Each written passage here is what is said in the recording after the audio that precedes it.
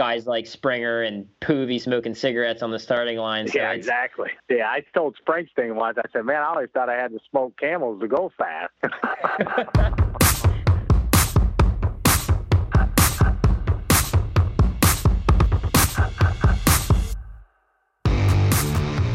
Episode 16, Tank Slapping Podcast. I know we said that we had the human highlight reel as a guest for this week, but unfortunately, he's a little bit under the weather, so we're going to call him on our next show. But for this week, we have a really good guest lined up, and my co-host, Sammy Saavedra, back on the other side of the computer. How are you, bro? I'm doing good, man. I'm psyched to be back. I got like the nervous novice out of the way, at least I hope. So, hey, thanks to you guys for bringing me back, and I'm excited to be back, and I can't wait to talk to this show's guest. Yeah, lined up, we have another old school rider. He's pretty similar in age, probably, to Rusty Rogers, who we're going to have on the next show. It's national number 66, George Roeder.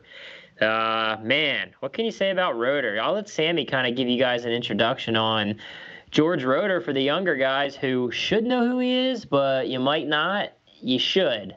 Definitely look him up after this show. George Roeder, man, dirt track legend. And I say dirt track because dirt track's an old school term, and George Roeder is old school. Cushion master, Ohio royalty, dare I say movie star. He's everything you would expect to see in a classic dirt tracker. He was textbook, man. He rode XR 750s his entire career. He wore Ken Maley lace-up boots, D's leathers, and he topped that all off with a Bell helmet, like all iconic staples. So, like, I think you throw in the fact that he's from, like, the mecca of pea gravel half miles, his deep racing roots. It doesn't get more dirt track than that. So it's no wonder he's such a legend. Yeah, he's the man. So I'm excited to talk with him. It's been a while since I've talked to George. We don't see him at too many racetracks anymore. So definitely looking forward to speaking with him. I want to give a shout out to our sponsors and make it all happen. Our title sponsor, Bell Helmets. All three champions last year in the AFT series wore Bell helmets. Great line of products, safety ratings, top of the line. Just a really, really good quality helmet. It's the helmet I wear as well. So they're a great brand. Make sure you check them out. Thank them for supporting the sport. And then also a shout out to the Vancouver Flat Track Club. VFTC is a group of friends who like to go fast. They host flat track races at the Pemberton Speedway, located between Whistler and Pemberton on Highway 99 in British Columbia. Check out their website at Vancouver Flat Track Club for some history, results, schedule, and make sure you check them out on social media. Tell them we sent you guys to their pages. Tank Slapping Boys sent you over there, and definitely check out their social media content is really good, and looking forward to some races at the VFTC. That's a tough one. What do you think, man? Let's call George Roeder up and let's talk to the man himself. Carter, give him a ring.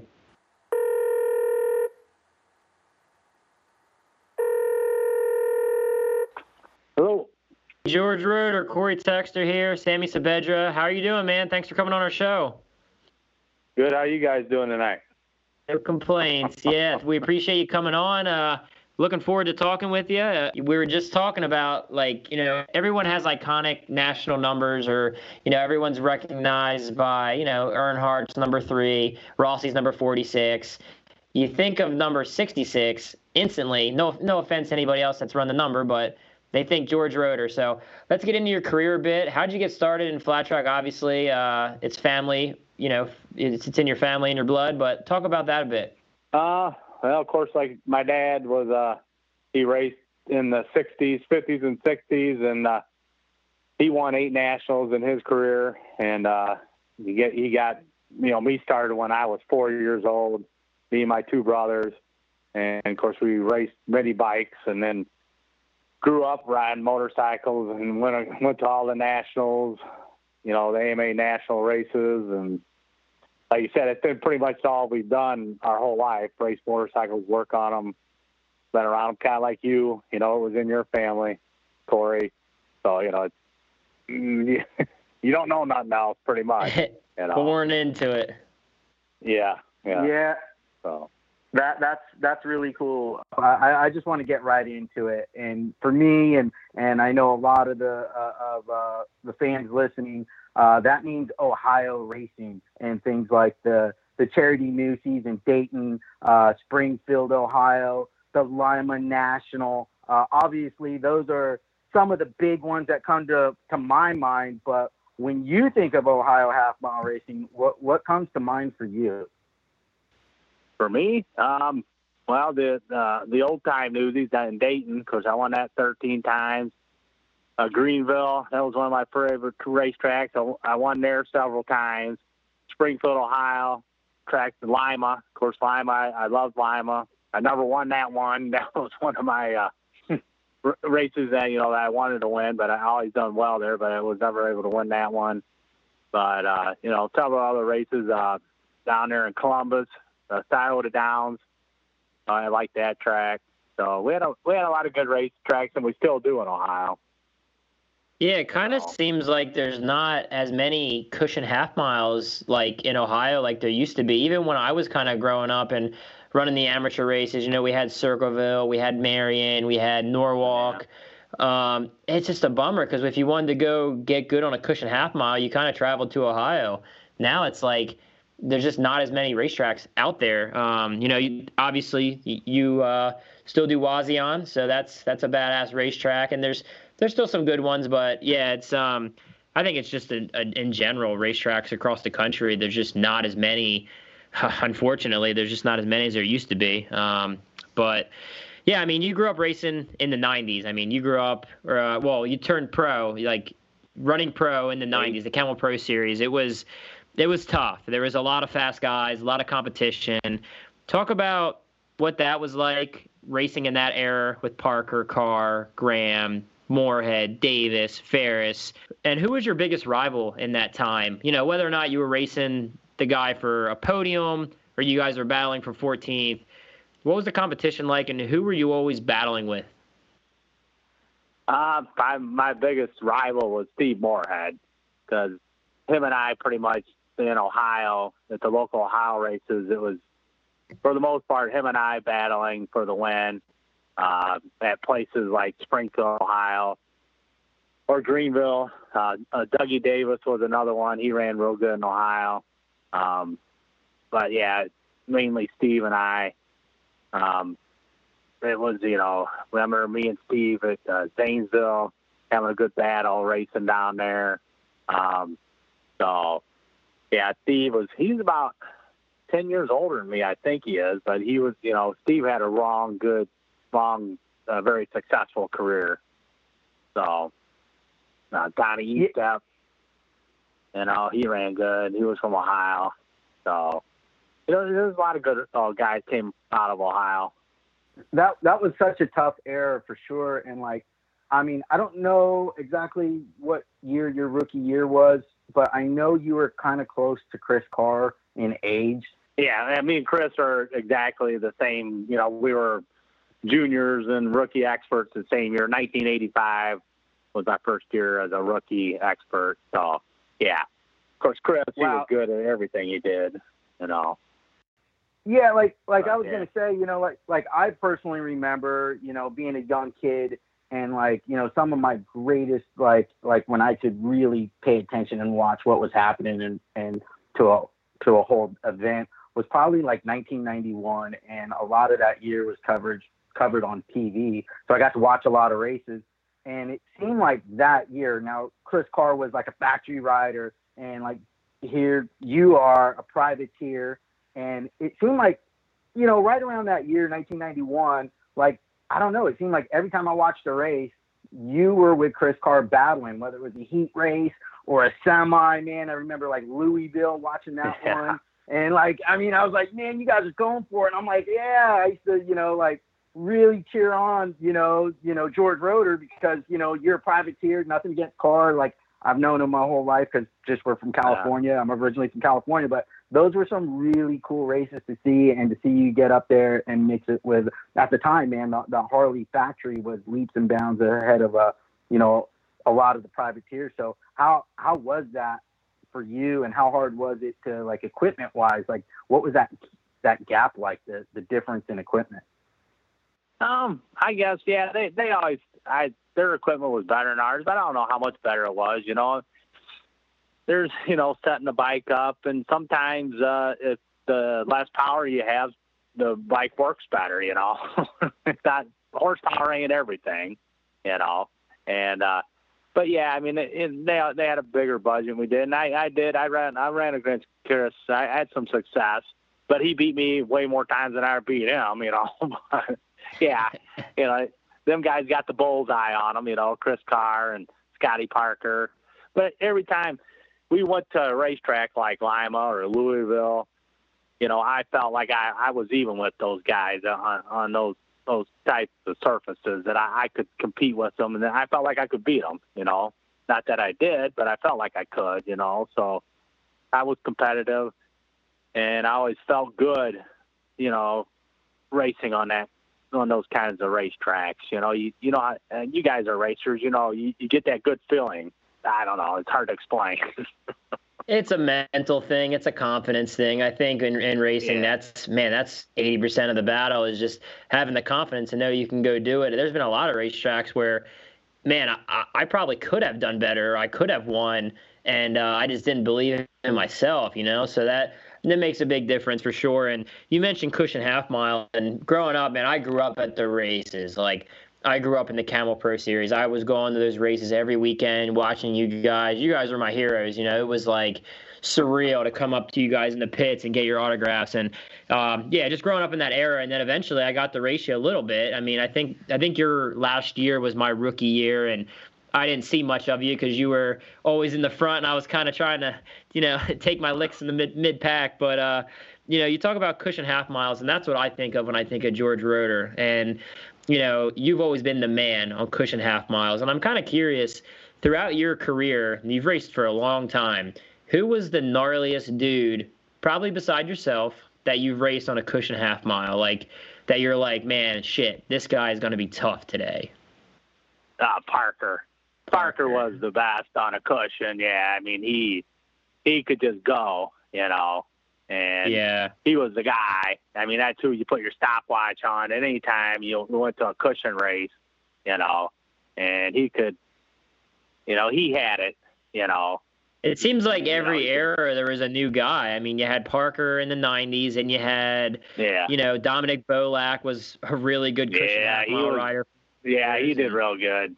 Yeah, Canadian, pretty quick too. Yeah, so, Chris Evans, he ran real well. And Bullock and Beatty, all them guys ran good on the cushion. Of course, they got more tracks like we do in Ohio, up in Canada. Because I used to slip up into Canada and do some racing, back in the 90s and the 2000s there.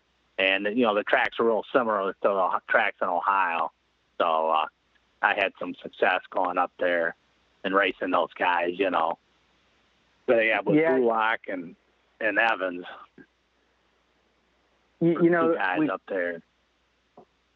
We talk about like cushion racetracks, George Roeder's cushion racetracks. Of course, it's like the one thing you want to talk about. Like they go together so good, But like the big surprise for me, and I'm sure everybody, but I want to know how big of a surprise it was for you to get that win at was it I-96 on the clay half mile, right? Like a clay half mile, like a cushion master. You think he's gonna win Lima, and you win I-96. Was how big of a surprise was that to you, or did you know that whole day? Like, I mean, you know what it is, you're feeling good. I was kind of struggling the whole day, because I never really done that well there. I'd ran okay, but never felt like I was going to win, a national. And I just remembered, you usually kind of grooved up there, and you kind of had to run around the bottom or, stay on the notch. And we were the whole day focused on setting up for the groove, riding the groove, trying to stay on the notch. And all I remember, I'm out in the main event, and I'm trying to ride the groove, and guys are passing me on the outside. And I'm thinking, dude, I can ride up top as good as anybody, So I moved up, and I started passing guys, You're I'm like, shit, this is up my alley, baby. Here we go. yeah, exactly, you know. And I got to second place, and Parker was winning. And I thought, well, them guys were easy to pass, but this guy ain't gonna be easy, you know. And I'm just about that time I started getting some oil on my face shield, and I thought, you got to be kidding me! I thought his bike was starting to let go, you know. And here his shock broke, you know, it broke a seal in the shock or something. I was getting shock oil, and he lost his suspension. I passed him.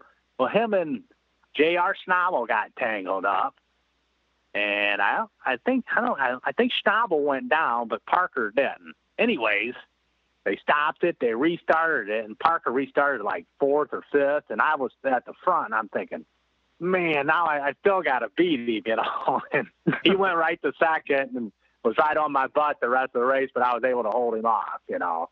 But, yeah, I remember that. Like you said, them guys were passing me on the outside, and I'm thinking, I can ride up there. So it just worked out, you know. Sign me up. Yeah. No, that's awesome. I can't imagine, you know, I've got a couple of podiums, but I've never won a national at this point. And it's probably just incredible feeling. And it's kind of funny, like a cushion rider like yourself, your first national win was on a clay half mile at I-96. And then the opposite, I think Will Davis's first win was Lima. And he's kind of a clay track guy. Yeah. And same with Jared Meese. Yeah, Jared Meese's was Lima, and he's a clay track guy. So, man, it's just one of those deals where you're feeling good, and it just happens. So, no, that's interesting stuff. And we talked a little bit about before you came on the show. You know, you're an old school dirt tracker. You know, Ken Maley lace up boots. Bell helmet, you know, and Harley Davidson XR 750. You know, that's kind of George Roeder. You know, have you ridden another twin? Like, was the XR 750 really the only twin that you have ever really raced? Yeah, that's the only. Did you ride it? Okay. Yeah, that's the only one. Never rode a Honda RS 750 Honda. I wouldn't mind just riding one, see what it. I rode one on the street. I take that back, but I never raced it. And them things felt pretty good going up and down the street. And an XR 750 is the only thing I've ever raced, pretty much. No, one of those 883 or Super Truck Series or anything? Well, I did ride 883. I did that one year. I think the best I ever did was like third or fourth. You know, a lot of guys rode those 883s. You know, Ricky Graham was 883 national champion and Grand National. Yeah, Springer did that, and Davey Camlin, he ran real good on them things. My brother, it was a tough bike. It was a tough bike. I watched the race on YouTube just recently, and Jess, your brother, I think he won. It was a mile track somewhere, maybe Springfield, and he won the race, and that was kind of cool. Yeah. But you're just a Harley guy. I mean, you guys are family owned. You guys had a dealership for I forget how many years. So you bleed black and orange, kind of like I do. So. Yeah, exactly. What else you got to do, you know? Yeah, I was telling Corey, man, I didn't feel right talking to you tonight without a Harley shirt on. So I'm wearing a Harley shirt right now, and you're on. All right. But talking about like all these cool races and your first national win at I-96, I want to hear about like. And Corey mentioned your iconic 66 number, but I want to hear about like how you got that national number. What was the first main event you made, and what made you pick number 66? Was there any special reason behind that? No, it was kind of a thing there where I, because I always had 94.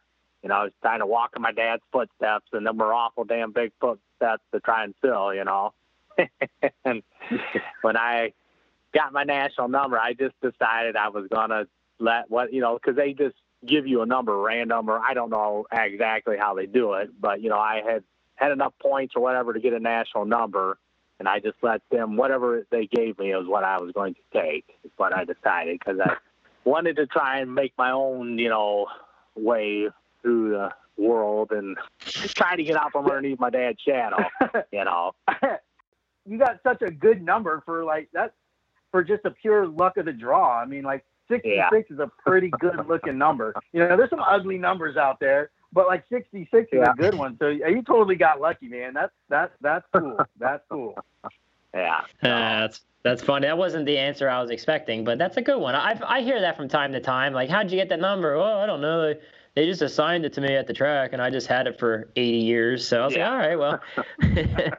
Well, that's Corey, awesome. you probably got the same thing with your family. You compared to your dad and my sister. I get it both and ways. Your sister. Yeah, and it's just you want to kind of pave your own way. I get it, man. It's hard to follow in the footsteps like that. So it's it's kind of just want to be your own identity a bit. So I have a 2-year-old son, and his racing number I gave him is actually my grandpa's sprint car number. So instead of giving him my number and my dad's number, I thought I'd mix it up and give him something a little different. So he's number 26. So which ironically is half of 25 and half of 65, which is both my dad's national numbers. So it's kind of cool how it all works out. But I know you come to some of the races still and you follow it. I'm sure you watch it on Fans Choice, whatever else. But is anybody out there today that kind of reminds you of yourself? Maybe riding style a little bit, or their demeanor, attitude. Anybody that you kind of watch and you're like, I see a little bit of myself out there, and you kind of root for them? Well, of course, I ran Rupert Jared, Vanderkoy, because he's from Ohio, and his family has always been involved in racing. I raced against his dad, and he's doing really well, and I pull for him week in and week out. But I also, I like Brian Smith. I like the way he rides, and Meese and Sammy Halbert. I like Sammy. I know he's aggressive. I like how he gets aggressive. I pretty much like everybody. I like racing. I like watching racing. I just want to see a good race. Really get after it. You did really good last year, Corey. I was impressed that you put on some really good rides. So I appreciate that. Thank you. Yeah, trying to channel my my inner George Roeder at Lima last year. I ended up, I guess I did. How many seconds have you got at Lima? Because that's, yeah. No, I appreciate that. Thank you. That's pretty cool coming from somebody you looked up to. I appreciate that.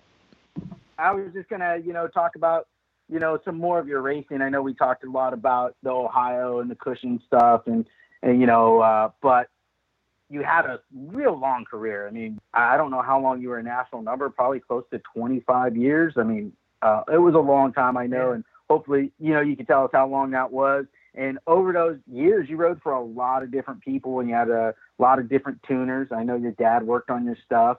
I know you worked with guys like, Eddie Atkins and Skip Eakin, and, I just want to hear, your take on maybe some of those guys you got the chance to work with, like who was like most influential, whether it was a mentor, just out of anybody you worked with, who sticks with you in your mind the most? They all do. I mean, Eddie, Skip, I really like Skip. Chico, Keith Bednar, he was awesome. And Larry Zumbrum, we worked together the last couple of years I rode there. We did real well working together. So I had luck with everybody. We won races, everybody I rode for there. And, I really like Skip. Of course he passed away, and I used to talk to him all the time, but, cause it's great, everybody's got stories, talking and just going to the races, sitting in the truck, the camaraderie of it all is, I do miss that. I don't know, as far as really can't think of any stories to tell right now about those guys. I think that's the biggest thing. I got good memories of them all, Yeah. Is that what you miss the most about Racing Pro? I mean, it's the camaraderie in the pits, the going the kind of battle, so to speak, with your tuner. I mean, what do you kind of miss the most about you Racing come up with Pro? your game plan, and that part of it I miss a lot. Because it's a great feeling, when you do good and you and your tuner talk, because like, it was, for instance, me and Larry out at, I won Pomona, I think in '08, or I think it was '08. I won Pomona. That was a West Coast Flat Track World Series, but it was the last race of the year, and everybody was there. Smith was there, and Meese was there, and Coolbath, the factory riders. Cop was there, and I was running good. It was running good. I think I had fast time. I got beat in the dash. I won my heat. We're getting ready, okay, we're getting, what are we going to do? And Larry said, I think we should put a tooth on. I said, you think? I said, we're running pretty good. He goes, let's put a tooth on. We put a tooth on, and man, that thing, it was like, man, that thing ran really good. That was a right decision, And, what I'm saying? When you make decisions like that together and it goes as planned, or, yeah, it just feels good, and feeling. it feels like it turns the individual effort of racing motorcycles into a team effort. And I've always felt like when you succeed as a team, it's so much more rewarding than going out there as an individual and just winning races. Just trying to involve your team, and it's a good feeling. And I definitely can relate to that and understand that quite a bit. Do you think that you could go out there right now and compete on like a cushion half mile? Like, we get you your license and you go out there. You still got some in the tank? I mean, if you're the guy, in my mind, I do. I think I could compete for like 5 laps. Well, I'd be good. 5 laps is, I'd be good for 5 laps. Bring back the camel challenge. Challenge. Because you know how it is. Man, at the end there, I that's where I was getting. So I could go fast for 5, 6 laps, but then I just started getting tired. And, and I even run today and try to stay in shape, but you just getting in racing shape is different, It's definitely changed over the years, the fitness level. Like, guys are, I mean, it's in all forms of motorsports. I even see like Jimmy Johnson and like NASCAR drivers are training. Like, it's definitely changed a lot from when you turned pro. You saw guys like Springer and Poovy smoking cigarettes on the starting line. So exactly. It's definitely changed a little bit since. Yeah, I told Springsteen once, I said, man, I always thought I had to smoke Camels to go fast, I mean, he... It seemed like him, I mean, Yeah. But that's hilarious. Hey, I don't know if this is a sore subject or a good thing to talk about. I don't know what your take is on it, but, I have a lot of guys that stay at my house when the races come to this part of the country. And whenever they're here, man, there's one movie that I pop in the DVD player that a lot of these guys just don't know. And I'm sure by now you know what I'm talking about. And that's Frank Shelby. I mean, dude, that movie is gold. Like, I mean, I show that to these guys, and like, I can call them up tonight, and they're gonna be dropping like quotes from that movie to me. Like, how did all that come about? How'd you get that role to ride? To ride and that was film, and I think it was about 1993. It was Pomona. I was at Pomona. And I can't remember how I did that night. I think I did okay, but we were at the Pomona, and Craig T. Nelson was in the pit. He was walking around the pit, and I just made a point of introducing myself to him. And I used to watch that show, Coach, that sitcom all the time. Of course, he was in it. And I'm just like, dude, man, I just want to shake your hand. I think you're awesome. I watch your show all the time. And he just, he was very friendly, and that was it, And I went on and raced the rest of the night, and went home and was telling my buddies, hey, I met Coach, Craig D. Nelson. And it was about a week later, I get this phone call from Neil Rapp, and he's like, hey, I'm a producer. I produce shows, and we're think about using you as a stunt double for Craig T. Nelson. He wants to make a movie. And I'm like, huh? Okay. I thought my buddies were pulling my leg, playing a joke on me. because I'm like, this can't be real. So he gave me his number, and I wrote it down, and I said something to a couple people, and they're like, better call the guy back. So I called him back, and it was for real. Yeah, we want you to be his stunt double, and it was awesome. I got to go to Hollywood. We went Ventura. I think we went to Ventura Speedway and did some filming. Willow Springs. We went up there and did some filming, and they had the little Springfield, Illinois, and I had my own little dressing room. I had my own dressing room with my own star on it and stuff. That's crazy. It was cool. Yeah, it was a great experience, Full on movie star experience, huh? Yeah. And it was Gene Romero was very instrumental in that. He kind of set a lot of it up too, so he was cool. I got a lot of respect for Gene. Absolutely, absolutely for sure. I mean, another legend of the sport in his own right, of course. Yeah. But with the Frank Shelby deal, do you ever get anybody come up with a picture and be like, "Hey, would you sign this as Frank Shelby?" Or do you get people talking to you about it ever? Or a little bit, not as much as I used to, But yeah, I do. I still get people that. Right now I'm talking about it. So. I guess. I remember I was on Entertainment Tonight too, when they was promoting that show. That was cool as heck. You used to have that show, Entertainment Tonight. Awesome. That's cool, man. I would love to find that episode on YouTube. That would be classic. That would be good to see. Yeah, it was quite the experience. I was very happy to be able to do that. Yeah, they fed us good. Had a really good time. The Dodge brothers, Tony Dodge and his brothers, they provided with a bike to ride when I went to California to film, and they were very fun to be around. We had a really good time. So, yeah. As far as your thoughts on the 2019 season for the American Flat Track stuff, did it kind of surprise you at all? I mean, Breyer taking the championship. Breyer's he's a real good rider. I mean, I was at Lima when he won. I think that was his first national win at Lima on that Kawasaki, wasn't it? Didn't he win that on a Kawasaki? Yeah, first Twins win, yep. Yeah. Yeah, 2 years ago. He really rode. Yeah. He really rode good that night. He impressed me. I remember.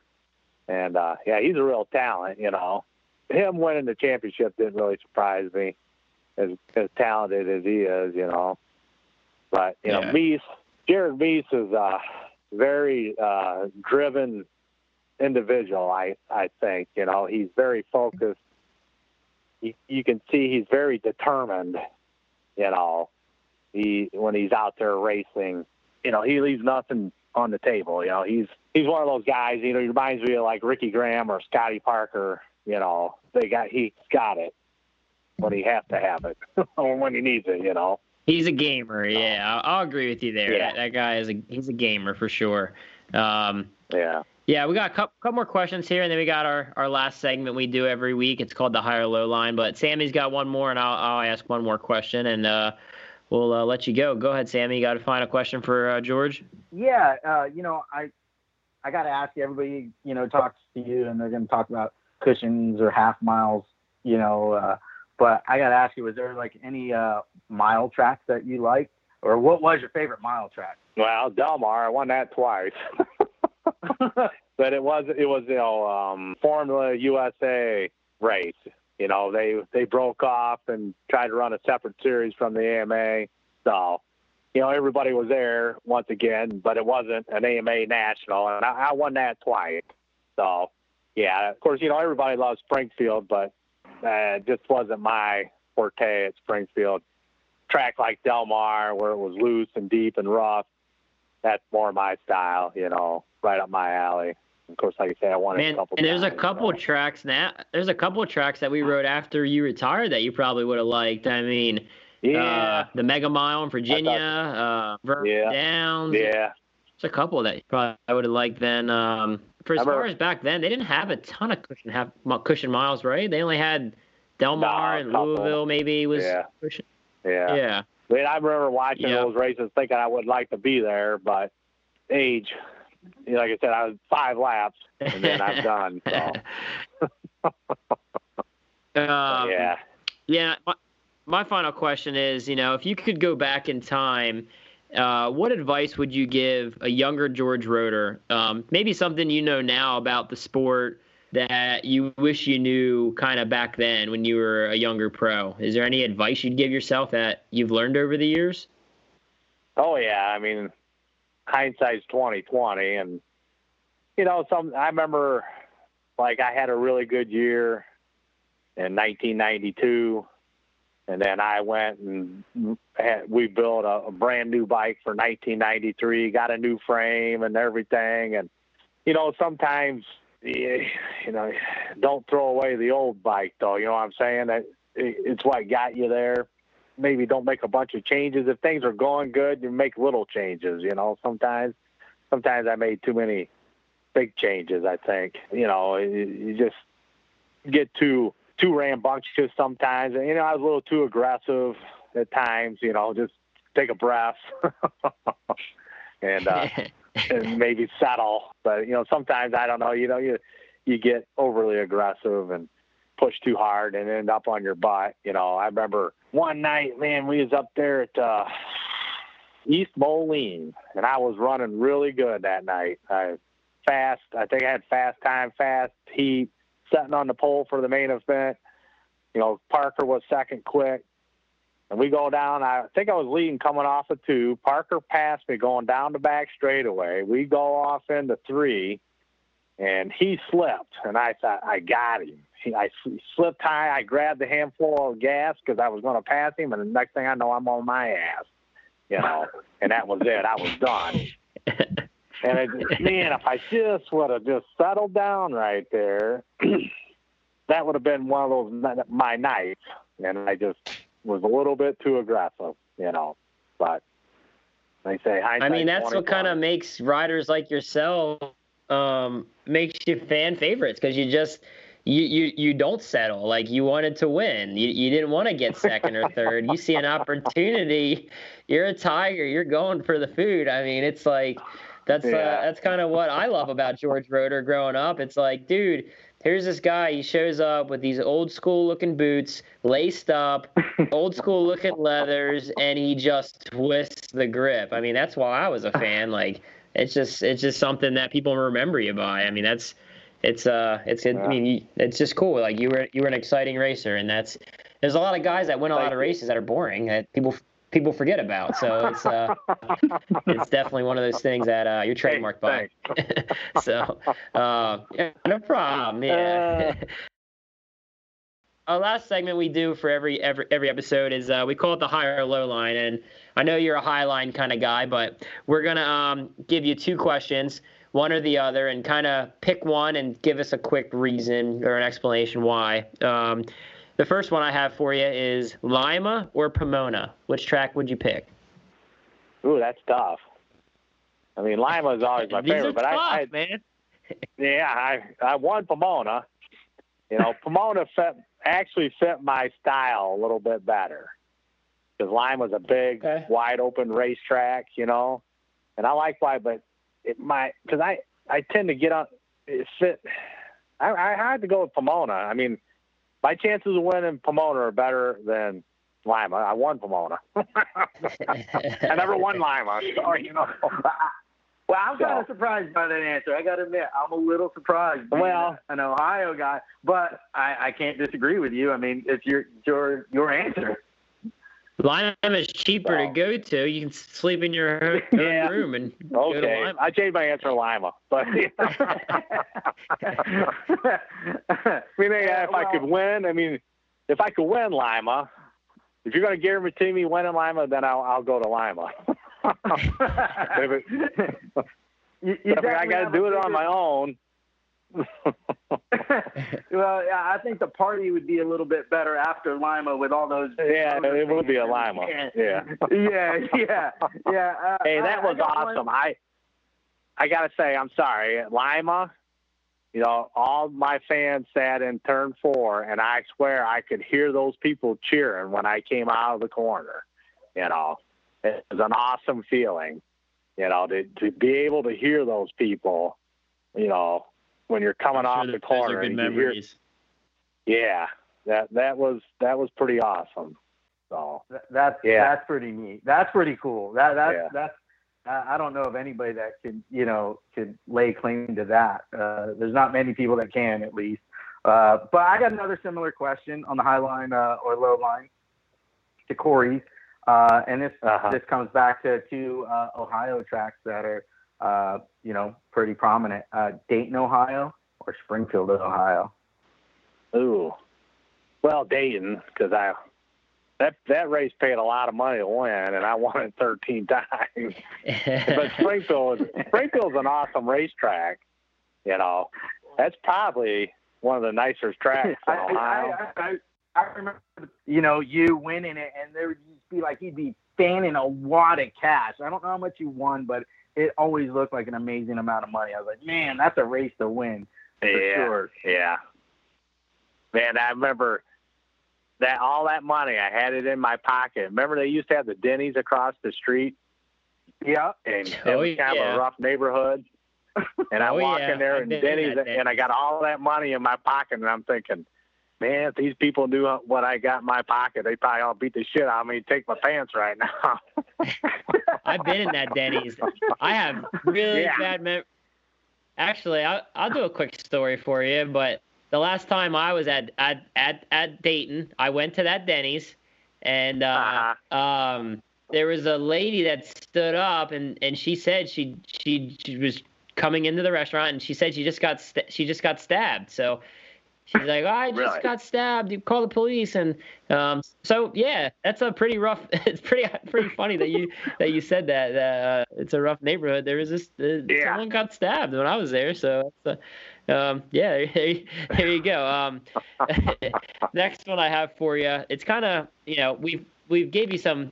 That was kind of easy, I thought. Those two, but you're not known for TTs or short tracks, but if you had to pick one or the other, a TT or a short track, what do you have the most fun riding? Probably at Peoria. I never did that. I did okay at Peoria, but I one year I got ninth in the national at Peoria, and I was kind of proud of that. Yeah, I think I actually beat Johnny Murphy. I think I was running with him, and I had a really fast bike, and I got fourth there when I was a junior. I rode an XR. I rode an XR 750. Everybody else was on singles, and I got fourth on my XR. So I was terrifying. Yeah, I would beat everybody into the first corner. That XR. When men were men. Yeah. I beat Chris Carr into the first corner as a junior at Peoria. Well, not many people can say that. Yeah. I mean, and I don't think there's a guy in modern times that can say he rode an XR. Well, I take it back. At Peoria, there was Mick Kirkness rode an XR, so I take that back. But there's not many guys that can say they rode an XR in somewhat modern times at Peoria. So that's definitely pretty cool. The next one I have for you is I want you to think of a really crappy, sketchy racetrack, first of all, before I ask this. And here's your high line, low line. So crappy racetrack, would you rather have sticky throttle cables or no brakes? No brakes. Yeah. What are brakes? Yeah. Yeah. I mean, whatever. He didn't even think about it. On a track like that, I think I'd rather have no brakes. I agree. That was a lame question for a guy like George Roeder, who's always on the gas. Even if he had sticky throttle cables, he probably wouldn't know it. Yeah, but it's a bad feeling when the throttle sticks on you. I know that. When you want to shut the gas off and it don't, because then you're going for the kill buttons, Yeah. Well, I know you're a wrestling guy, and I love wrestling. My brother was a really good wrestler, and I'm a big fan of the sport. And we kind of go back and forth on this podcast recently with where we're trying to put a Jared Meese, Henry Wiles wrestling match together for charity. And who would you pick in a Wiles versus Meese wrestling match? Just standard rules, 2-minute periods. Who you taking in a Meese versus Wiles match? I don't know. I mean, Meese, because I know Meese wrestled. Did Wiles wrestle? Wiles, I guess, was a good Michigan wrestler too. So yeah, I was. Was he? Okay, I never knew that. I think Meese was pretty good. I picked Meese, but I didn't know. Well, I don't know. Wiles is pretty wiry though, so yeah. All right. Well, with that, I got a follow up. You know, I like I said, I like wrestling a lot. It's my favorite sport besides motorcycles. And you know, I found out you were a wrestler, and I got amped up. So I had to have two wrestling questions here. Your go-to move in a match? Are you throwing a headlock, or are you locking up a cradle? What's the George Roeder wrestling move? I could cradle. Okay. I had long arms. So yeah. That's a C-Tex move too. I never hit many head and arms. Cradles, I would hit the cradle. I shot a lot. I was a shooter. You know, my shoes, my coaches always told me you could tell a guy by his wrestling. If a guy shoots, you look at his wrestling shoes, you know, the toes are wore out, you know, and my toes are wore out. You could tell which side he shot to by looking at his shoes and stuff, which toes, both of my toes are always wore out. And I was going to ask you, are you a double leg or a single leg guy? But I went with the headlock or cradle question. So I shot doubles and singles. I was always shooting. I was impatient with my wrestling, like I was with my racing. You wrestled like you raced. There you go. I love it. Send it. All right, I got one for you, and And I could probably go on talking forever about Frank Shelby, so I'm going to bring up Frank Shelby again. But if in a bar fight, who would win, Frank Shelby or George Roeder? Oh, me. So you're saying Frank Shelby? Yeah. If there's a guy I would want to meet want to go against in a bar fight, like a sleeper, it would be Roeder. Like, you watch George ride a cushion half mile, and you're like, well, we get in a fight later, I want that guy on my team. Like, so. Well, we appreciate you coming on the show, buddy. It's been a while since I've seen you, and hopefully once we get back to racing here sometime in the near future, we can catch up and see you. Is there any? When's the next race? Laconia? Is that still on the schedule? I wish I knew. Yeah, we have no clue. I doubt it's Laconia, just because I know they rescheduled the bike week already, and from what I've heard, it's actually I think it's the OKC mile. So cushion half mile, you might have time to get in shape and season opener, you know. Yeah, I'll be watching. Good luck this year. Yeah, thank you. Hope you have as much success this year as you did last year, or you have more success. You're looking good. Oh, thanks, man. Good work. Appreciate you. Thank you, and we'll catch up with you soon. Thanks again. All right. Yeah. Take care. Thanks for coming on, George. It was awesome talking to you. All right. Take it easy, man. See you later. Bye. George Roeder, man, that guy's so funny, dude. Like, he's just like low key, like the funniest guy ever. He's awesome. I definitely enjoyed that. Like, you can just, by the way he talks in interviews, he's just an old school guy. It was awesome. You could just tell how old school he is just by like some of his cut and dry answers. Like, meh, whatever. Just, it's so funny. That was awesome.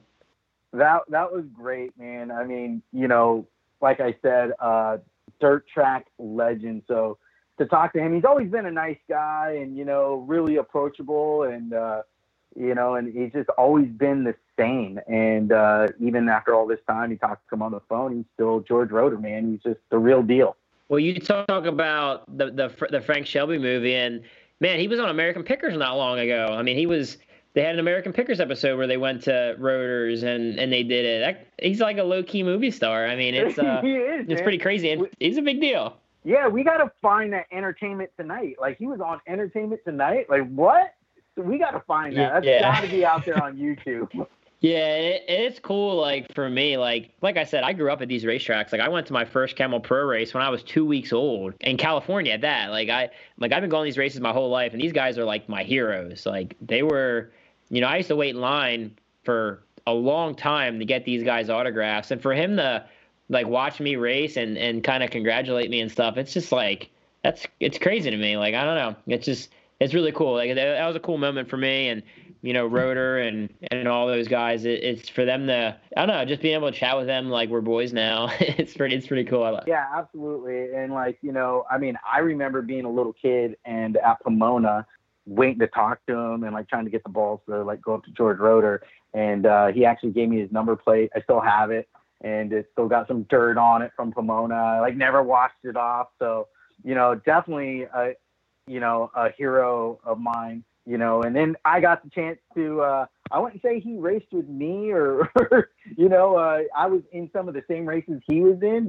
we never raced together, but he definitely smoked past me on many occasions, So, and to be able to tie that all in, being a fan of his and being able to be on the same starting line with him a few times was definitely cool. And stopped in his shop there in Monroeville and talked to him. And man, he treats me like just like if I was anybody else. So he's definitely a cool guy, the real deal for sure. Yeah, and for my rookie year 2007.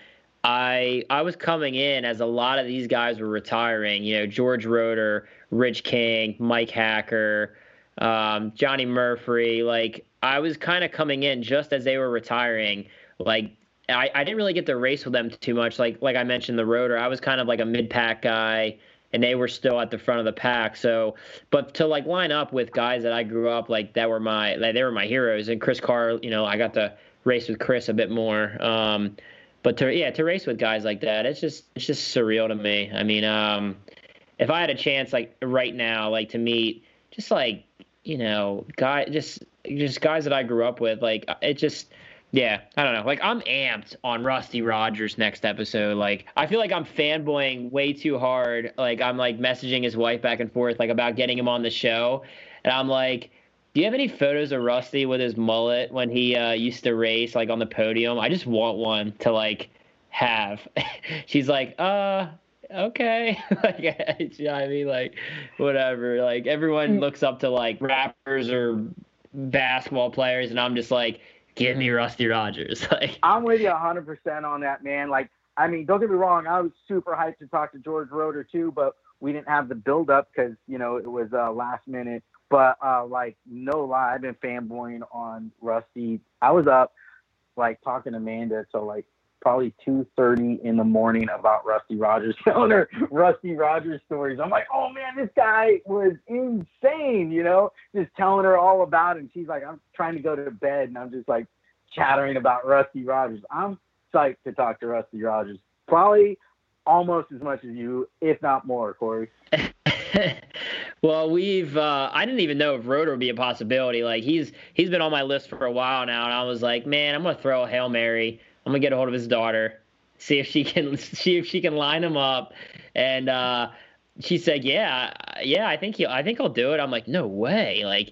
So all these guys from the 90s, it's talking to them is crazy. It's crazy for me. Oh yeah, definitely, because the guys from the 90s, man, I mean, I don't know. I mean, I feel like today's riders are so polished and so used to doing interviews, and they're so commercialized. They're just, they speak so well. Lame. They're lame. But you talk to a guy like George Roeder, man. I mean, he's just gonna talk to you like you could be drinking beers with him in his garage, and he's gonna talk to you the same way as if you would on the podium or in the pits or in his garage. He's just a real deal. And so I got to just say, when you told me hey man, we might be doing George Roeder tonight, I'm like, what, George Roeder? So I shot his daughter a message too. I'm like, hey, is there anything you can tell me about this guy? what's his favorite drink? And she's like, well, he likes Yingling. And I was like, what? That's a Pennsylvania beer. So I thought that was pretty cool. Who doesn't? George Roeder drinks lager. I'm like, yeah, that's cool. Well, tonight, as always, on my end of the podcast is sponsored by Landshark. And what are you drinking, Sammy? Coors Light National. Coors Light. So Sammy's drinking water. It's water. It's beer flavored water, and I'm rolling with Sharks over here. And I like to think of it as my water has beer in it. I'm on this like fitness app. It's called Strava, and you like post your bicycle rides and you're running like your miles and stuff, and people comment back and forth. And I got into a little bit of a tiff with a local cyclist. I was taking some of his like Strava segments, and it is so stupid. But anyway, we were arguing. He was being like a complete dick, and I mentioned like Landshark, and he said like, "Oh, Landshark sucks. You drink shitty beer." I'm like, you know what, asshole? Now you pissed me off. Like everything else was fine. Like you can like, make fun of me and, whatever, like, tell me I suck and whatever, but don't diss the Shark. Like I was bummed out. Like, come on. So, no, it was a great show. We appreciate all the fans for tuning in and sharing the podcast. And man, give us some reviews, good or bad. Just give us some reviews on iTunes, Facebook, hopefully good, but we love to hear some criticism as well. So send us a message. Let us know what you'd like to hear. Social media, we're trying to push that a bit more. And no, we appreciate all you guys tuning in, liking the shows, and it keeps us going.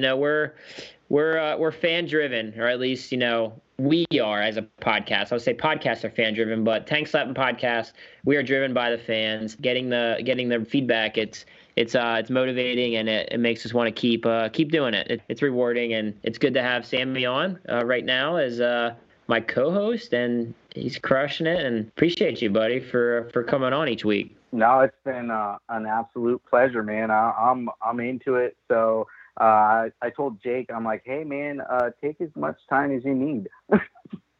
I'm like, well, yeah, dude, stay busy, Jake. No. The one thing we wanted to talk about, kind of like to finish off the show with, is Mount Rushmore.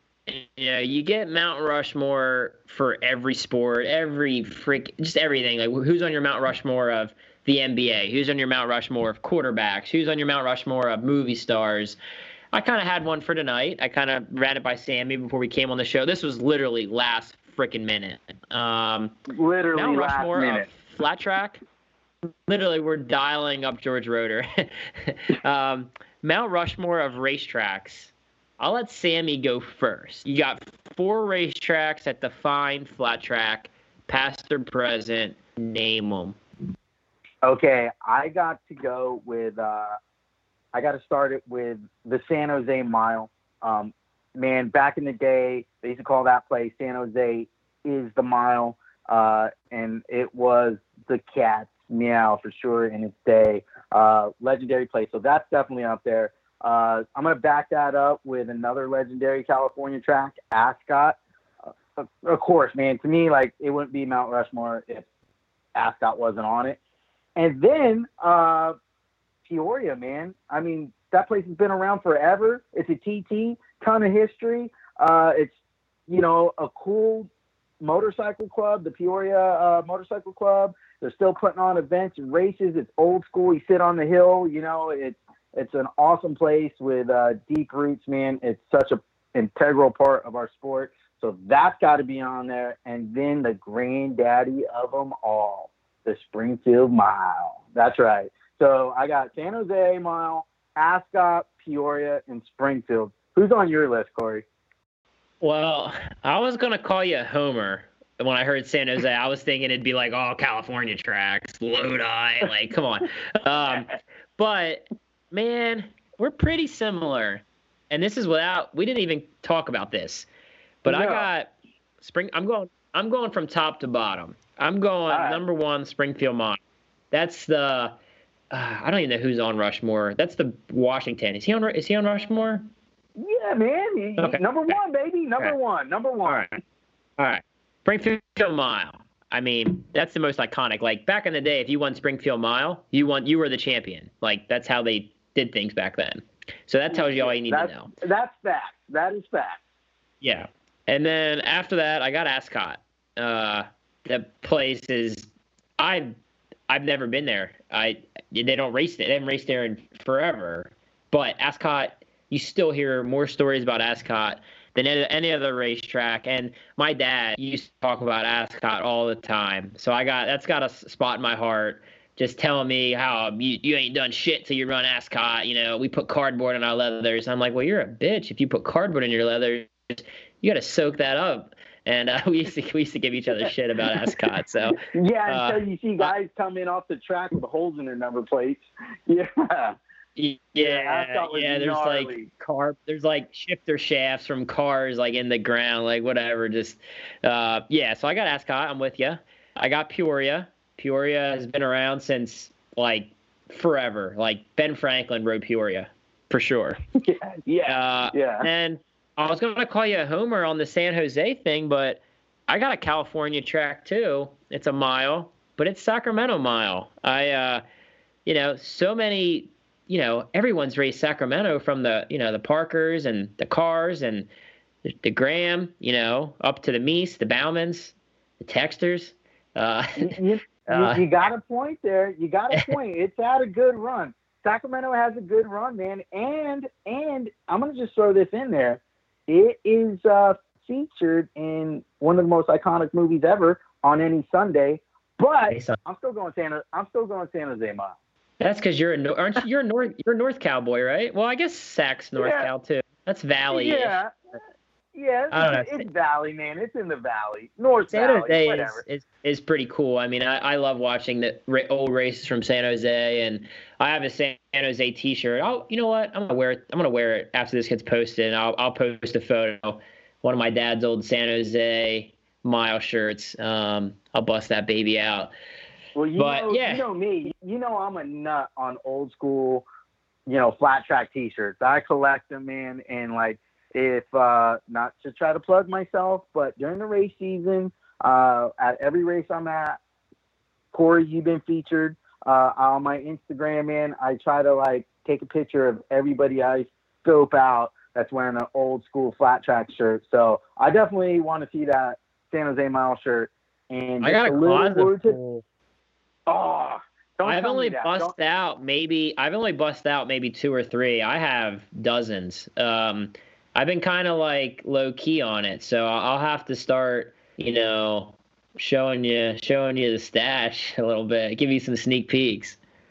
Don't ever invite me to your house again. No, I won't want to leave your closet, man. I'll just be like, yeah, I'm good. you can live in there, bro. I'll bring you food. You can just hang out. It's a big closet. Happy. All right, cool. Totally be happy in there. Yeah, well. We appreciate you guys. And then, real quick, before we wrap this up, Sammy, did you have any honorable mentions? Like I said, this is a last minute. I wanted to throw in a East Coast track just because, there's so many great racers from the East Coast that have been able to win championships and races and things like that. But I was on the fence about Lima. Lima's a good one. I didn't want to give Jared Meese any satisfaction plugging his race any more than we already plugged Jared on here. So Lima's a great, super iconic East Coast racetrack. Nothing takes those off the list though. No, it's kind of crazy. I thought about Astrodome a little bit. Carter typed in Astrodome, and that kind of Astrodome was going to be my 4th over Sac Mile, but maybe I'm a little biased because I've ridden Sac. But there's 3 that we can agree on: Springfield, Ascot, Peoria. I guess. Oh, for sure. Those are locked in. Drop us comments, guys. Let us know. Let us know the 4th one. Yeah, you can't change my mind on those, and I don't think I can change your mind on those 3 for sure. So I would love to hear what people would recommend as the 4th racetrack on that Mount Rushmore. But Lima for sure, Astrodome, definitely honorable mentions. Yeah, no doubt. No doubt. O'Neal. You know, and you know what's funny is like you said, man, this was last minute, and I totally misunderstood what you said. So like when Corey was like, "Hey, do your Mount Rushmore real quick," I was like, "Oh shit, you're putting me on the spot." Okay, and I did Mount Rushmore or riders real quick, and then you're like, "Oh no, I meant track," and I was like, "Oh shit!" So like I'm scrambling, man. I had to come up with that quick, but maybe the next show we can talk about the Mount Rushmore of riders. I like it. That's been argued and talked about by so many people, talent, achievements, everything else. So yeah, we'll save that. Save that for the next show. But man, appreciate you guys, all the love, all the comments, reviews, everything else. Want to shout out our sponsors before we let you guys go. Bell Helmets. Great products, top of the line helmets, safety features. Man, you can change a shield on a Bell helmet in like 3 seconds. I mean, the quality, everything they have is just amazing, and we appreciate them coming on and supporting us. All 3 champions last year wore Bell helmets. So bellpowersports.com, bellhelmets.com, check them out. And then as well, Vancouver Flat Track Club, VFTC. Is a group of friends that like to go fast. They host races at the Pemberton Speedway between Whistler and Pemberton in British Columbia. It's right above like Washington State in Canada. Check out their website, VancouverFlatTrackClub.com, as well on social media, Vancouver Flat Track Club, and let them know we sent you. That's all I got, man. There's not much going on. I got to spin some laps today again, Trailway Speedway. Got to ride a bit, trying to not forget how to turn left. I mean, I've done it a few times, but you start to wonder after so many months of not racing if you still can do it. So I got to ride a little bit today, and there's nothing else. People are asking me, when are we racing like Roeder? I was like, man, if you find out, let me know. I'm ready. I'm fucking ready to race tomorrow. Like, wherever we gotta go. Like, I can't wait to get out of this. I can't wait to get out of this house and get to a racetrack, man. And those long ass drives, and I'm missing it big time. So I can't wait to get back to racing. I'm totally jealous that you got to go out to a racetrack today while I was at home dealing with being a teacher. But I was there last week, and that was cool, man. So that was really great. Man, other than Daytona or the races leading up to Daytona down in Florida, that was my first time out of the house and hearing the motorcycle run. So, man, yeah. I can't wait to get back to racing. Definitely hit us up on that Mount Rushmore. I'm going to say it again because I want to drill it into you. We got Peoria, Ascot, and Springfield locked in. Or what track is that 4th track on the Mount Rushmore of flat track? Send us what you got. Love it. Appreciate you guys. Thanks again for tuning in. We'll catch you soon, next week. Human Highlight Reel. Rusty Rogers. Let's do it. Rogers. Peace. Peace.